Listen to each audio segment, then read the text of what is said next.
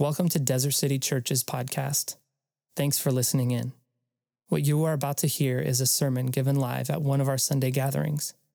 We are a new church serving neighborhoods on the edge of North Phoenix and Scottsdale, Arizona.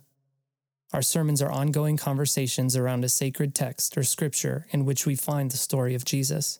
We hope they inspire you to love God and others more. If we can serve you in any way or answer any questions about our community, please don't hesitate to ask. You can find out more info at desertcitychurch.com. 2 Corinthians chapter 4, 16 through 18, the Apostle Paul says this: "Therefore, we do not lose heart. Though outwardly we are wasting away, yet inwardly we are being renewed day by day. For our light and momentary troubles are achieving for us an eternal glory that far outweighs them all. So we fix our eyes not on what is seen, but what is unseen. Since what is seen is temporary, but what is unseen is eternal. We fix our eyes not on what is seen, but what is unseen. Since what is seen is temporary, but what is unseen is eternal." Characteristic of the early church is this ability to fix their eyes on the unseen. Things that have yet to happen, things that are eternal, spiritual matters. And we're in a series right now that we're closing today called "For This Reason I Was Born." And we're talking about what is the purpose and vision of Desert City Church. And this phrase, "for this reason I was born," actually comes from Jesus when he's on trial. As Pontius Pilate's trying to figure out who this guy is, he says, "For this reason I was born." And he talks about how he came to deliver truth, to reveal truth, that he was Lord. And our thought is, as a church, as we try to figure out kind of our identity and our purpose, one of the things that we said is we want to pursue the way of Jesus in everything that we do. We want to be a group of people moving in the same direction, pursuing the way of Jesus. And we do that by redeeming the past. We have this understanding that all of us have a past, no matter who you are, where you're from, what you've done, what's been done to you, that you have some sort of a past. And whatever has happened or whatever you've done, God can take it and he can redeem it. We also pursue the way of Jesus by being faithfully present. We talk about this idea of a presence here in the community, collectively us as a church, but also as individuals in our families. We want to be present to God and present to people. Today I want to talk about this idea of an imagination. Actually, reimagining a future as a church. And as we've been going through this series, I've been telling stories that have had just kind of these big influences on me. And as I've shared the stories, there are stories that many of you have actually heard before, but there's so many people that are kind of here and new that I wanted to kind of reshare and retell some of these stories. And a story that I want to share today happened back in 2010. Back in 2010, I was hiking. I like to hike here in Phoenix, and I'll hike year-round because I'm crazy. I don't know. I love to hike. But I was hiking Dixie Peak back in 2010. Dixie Peak's over off of, the entry was off 40th Street, just south of Shea, kind of Trail 100. I don't know if you guys have ever been over there, but you hike Dixie Peak, and you get to the top of Dixie Peak, and I love it because you can look out. If you look east, you can see Paradise Valley. You can see Mummy Mountain and Camelback Mountain. You look south, you can see Squaw Peak, and you can see all the way downtown. You look west, and you can see kind of the North Mountain, Phoenix Preserve. So I love getting up on Dixie Peak, and I was hiking with my friend. And as we were hiking, there was a man that was hiking up behind us. And he was older, and he was definitely a lot older than us. And he had his shirt off, and he was kind of all dark and leathery. You could tell that he hikes a lot, right? And as he got closer, we realized that not only was this man older, he was probably in his 70s. And he was catching my buddy and I as we were going up this mountain. And so we were at first we saw him coming, and we're like, I wonder if we should wait to help him. And then we're like, oh my goodness, he's catching us. We can't let him catch it. And then he caught us, and we're like, yeah, we were just, we saw you walking up here and wanted to see how you were doing, And so then we actually were trying to keep pace with him. And as we were hiking up, this older gentleman was very kind, and we just started a conversation, and he was talking. And we found out that he actually was from Phoenix. He was a native Phoenician. So he had been here since the 40s, which is, rare to find in this city. And he talked about how he actually grew up in Paradise Valley and had, back then there was nothing there. It was just all desert. And started to tell the story of Paradise Valley and Phoenix, watching it grow. And as we were just kind of like talking about kind of the old city, the old Phoenix, we were looking over at all these kind of equestrian-style, ranch-style homes that are in Paradise Valley. And he said, oh, yeah, those houses, everyone just assumed those were the mafia houses. And, like, I love anything like mafia, mob, So I was like, wait, what? And he's like, oh, yeah, we just, everyone just assumed that's where the mafia lived. And I was like, there's mafia in Phoenix? So he starts going through all these stories about, like, the mob in Phoenix. And there was this car bomb in the late 70s in downtown Phoenix. Some of you may know about that. But he said it was just kind of understood that, they would do their work up in Vegas, and then they'd have their families down here in Phoenix. And this is where they would come to kind of get away from everything. I was like, you've got to be kidding me. And he's like, oh, no, yeah, that's true, it's true. So, like all mafia stories, you're like, how could that be true? But one of the things he started talking about was, over off of 19th Avenue and Greenway, there was this landfill. And everyone just assumed this is where they would dump the bodies, right? Over on 19th Avenue and Greenway. And I was like, 19th Avenue and Greenway, I kind of grew up around there. And he's like, yeah, back in the late 70s, some church got suckered into getting the land, and now it's owned by a church, this old landfill where they just dump the bodies. And I was like, that's the church I grew up in. Like, what? And my dad used to pastor there. And I was like, no way, this can't be. And so and I started thinking about it, and I know that the church that Desert City came from, that was sent out from, is this church that sits on this old landfill. And what's so interesting is it's a landfill that used to be used for a dump. Maybe it was used for burying bodies. I don't know. But now it's used as a place that disciples people. The land has been kind of repurposed and reimagined for something good. And the people that had the foresight to get it, obviously they probably got it at a great discount. Actually, in fact, I think it was gifted to them. Used that land for the kingdom of God. They imagined this place that was a place of a dump, of waste, of despair, and turned it into something beautiful. There was this reimagination of what this land could be. So deep down, even in the DNA of Desert City, is this idea of, we talked about even taking things that are decaying and dead and wasteful and using them for something good. Now, I don't know if that story is true or not, but it's a good story, right? So it's a good, but I want to talk about this idea of even reimagining things that are dead and are decaying and are waste. If we are a church that is reimagining the future, we have to be a place that looks at outcomes and locations and people that seems like there's no hope. And we reimagine what a future could look like for those outcomes, those people, those places. We want to be a place that is reimagining the future. As a church, our kind of defining doctrine is the resurrection. We believe that Jesus came, that he lived on earth, he revealed what God is like. He died on the cross, and he conquered sin and death, and he rose again. We are people of the resurrection. Resurrection means anything can happen. It means any circumstance, any situation is not beyond hope. And this is foundational for us. We want to have an outlook on life where we believe our future can be better because of what God is doing in the midst of it. So when people ask, what kind of a church is Desert City? We're a church that is reimagining the future. We're pursuing the way of Jesus. We're redeeming the past. We're faithfully present. And we're reimagining the future. Every single day is loaded with possibility that God can work in your life. Reimagining the future requires a prayerful expectation. Reimagining the future requires a prayerful expectation. Praying to God, aligning our hearts with God, and trusting that God is going to show up. When we have a prayerful imagination, it opens us up to all sorts of possibilities. And there's something that happens in our prayer life that I want to make a distinction. So often we don't pray necessarily with imagination. We'll pray with desire, we'll pray with hope, we'll pray out of desperation. But not often do we pray with an imagination. Oswald Chambers, I like to call him Ozzy Chambers. many of you will read is for my utmost for his highest. He talks about this idea of prayer and imagination.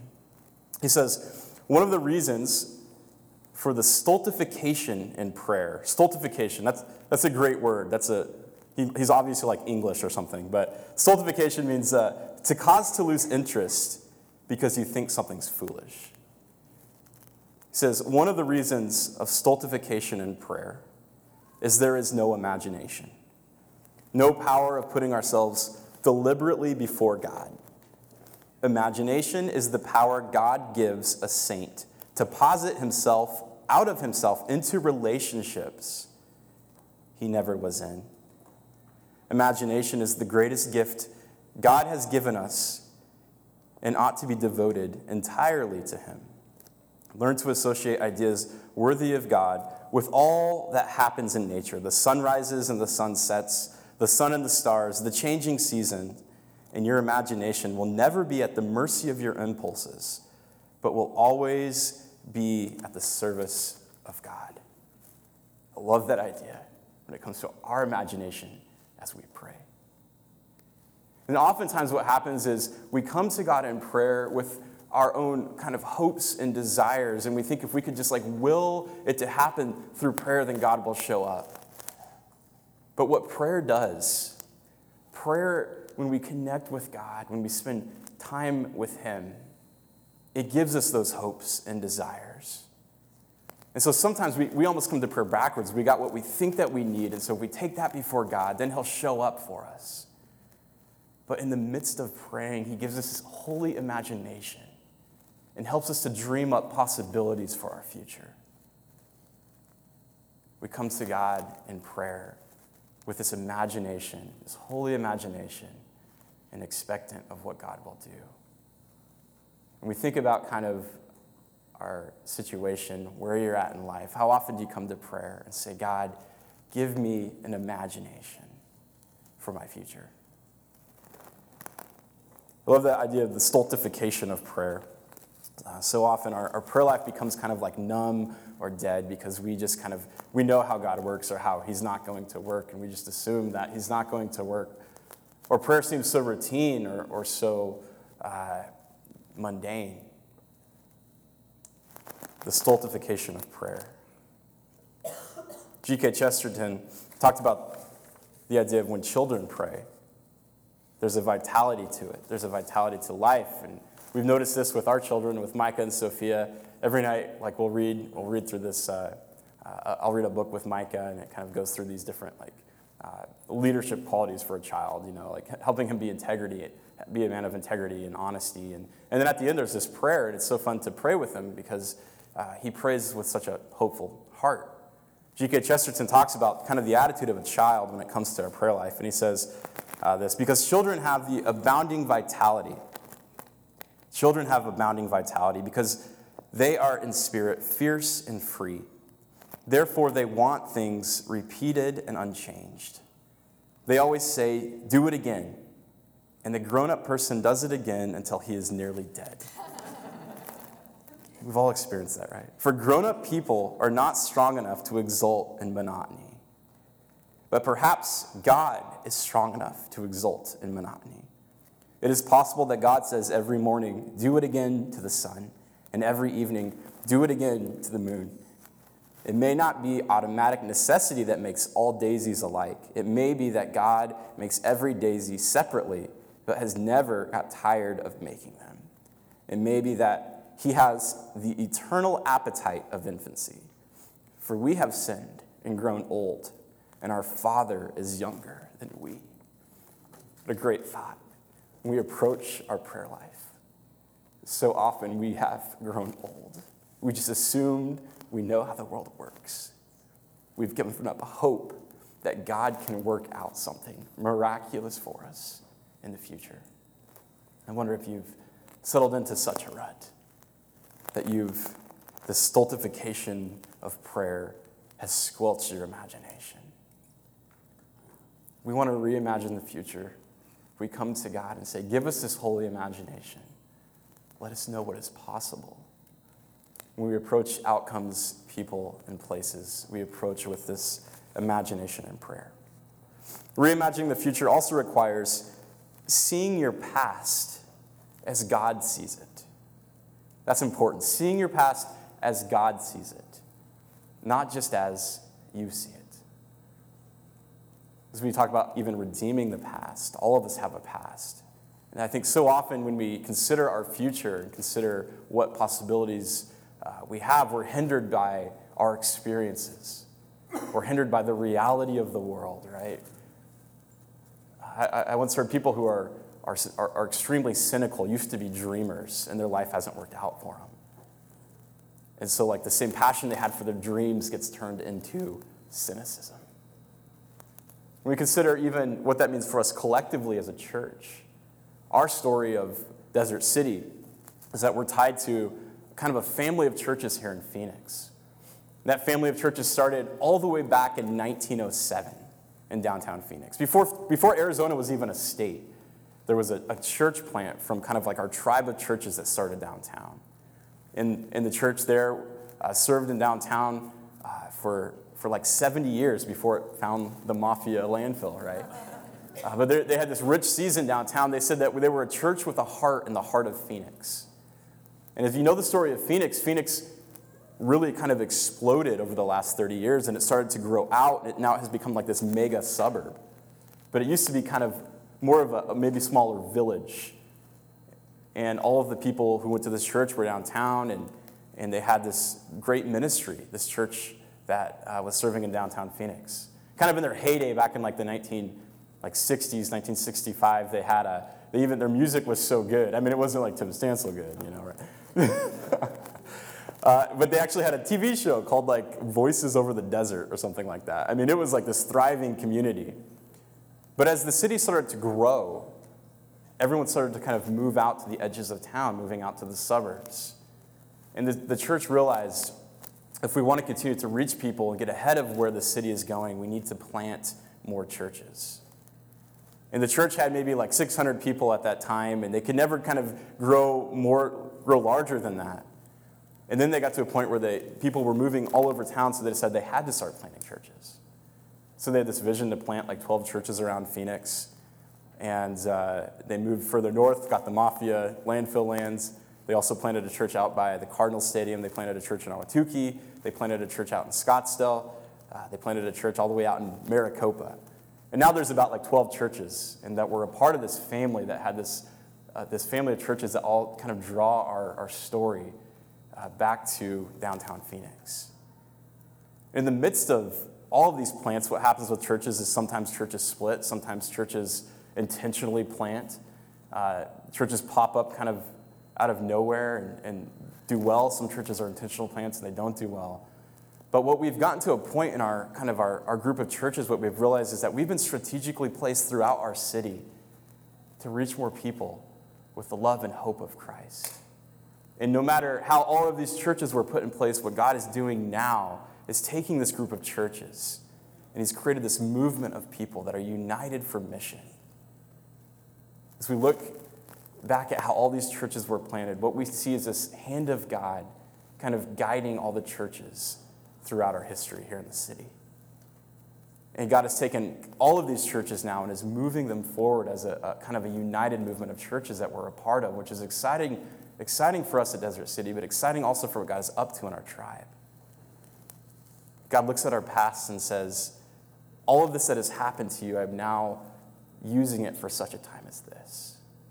So for Desert City, there's this, when we consider our history of churches, we see it as God sees it.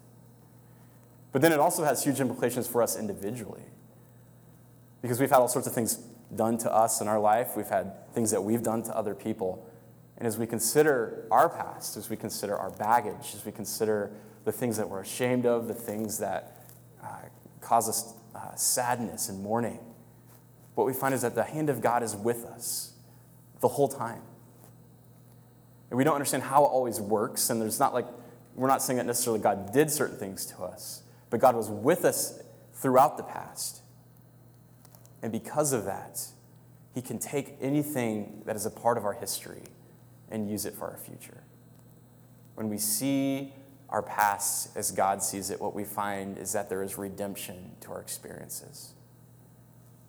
There's redemption to our experiences because the God that we follow is eternal, and we're a part of an eternal kingdom.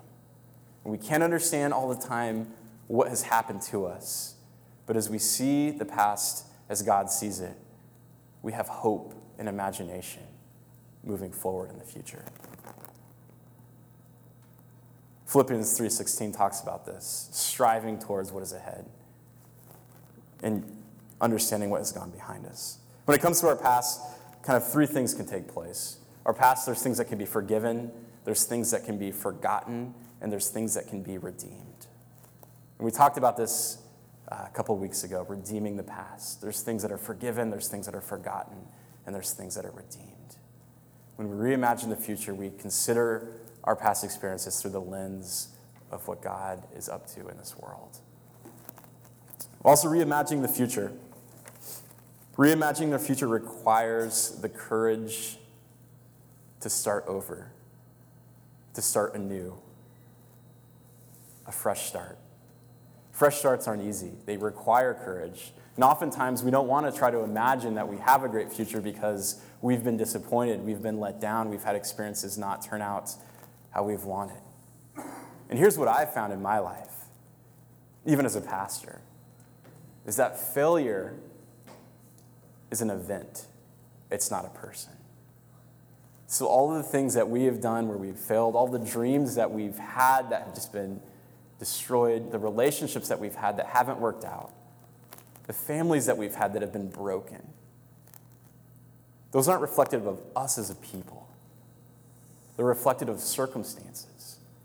And we start to understand that our failures, we're not failures. The events that we're surrounded with, those are isolated events. But we believe that God thinks we're so valuable and he loves us so much that he would die for us. That means that we're not failures. That means that everything about our lives are redeemable and hopeful. Failure is not an event, or is an event, not a person. And Isaiah 43:18 says this, considering the future. It says, "Forget the former things. Do not dwell on the past. See, I am doing a new thing, and now it springs up. Do you not perceive it? I am making a way in the desert and streams in the wasteland." Forget the former things. Don't dwell on the past. God is up to something new in your life today. And God is up to something new in this community at Desert City Church. But to lean into that newness, to lean into that fresh start, requires courage, to be willing to open yourself up to dreaming again.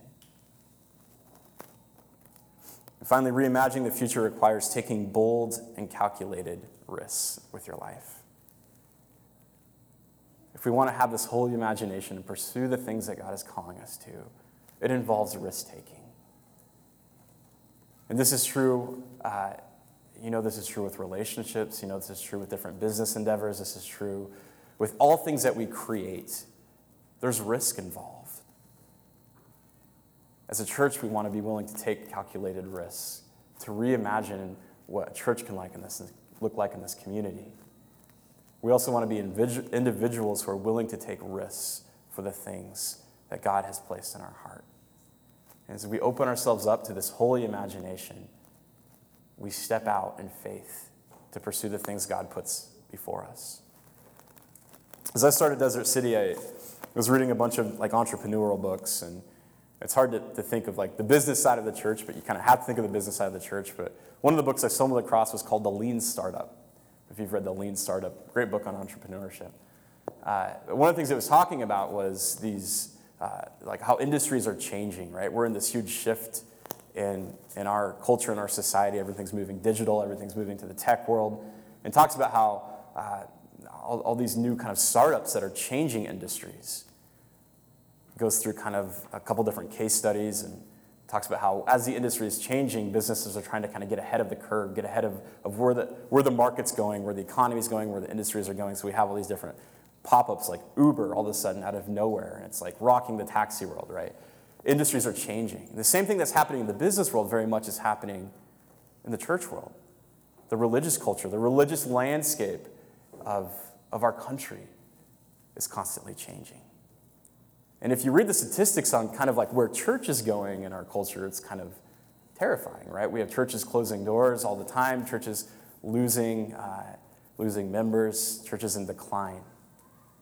And our hope is as a church plant is that we believe that when followers of Jesus gather together, something significant and sacred happens. When we gather on Sunday, we're formed as a people.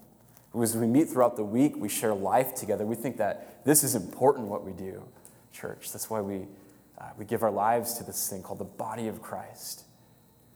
We realize that as churches in decline, we also have to be inventive in our ways of doing church. And what I love about this guy, Eric Riles, who wrote this book about entrepreneurship, he talks about these people who are changing their industries. And he says these people, they can see the future of their industries, and they are prepared to take bold risks to seek out new and innovative solutions to the problems their companies face. And I thought, that's what church planting is. What you're doing to be a part of this here at Desert City is we're able to look at kind of the industry of the church world. We're able to look at culture. We're able to look at the brokenness of our city, assess the problems, and say, we need to be willing to take risks with a holy imagination to join God in his redemptive work in this world. Church planting is risk-taking. Being a part of a church community is risk-taking as we share life together. But I think it's important, and this quote from Tim Keller kind of helped me understand what we're doing here, or why we should do what we're doing here.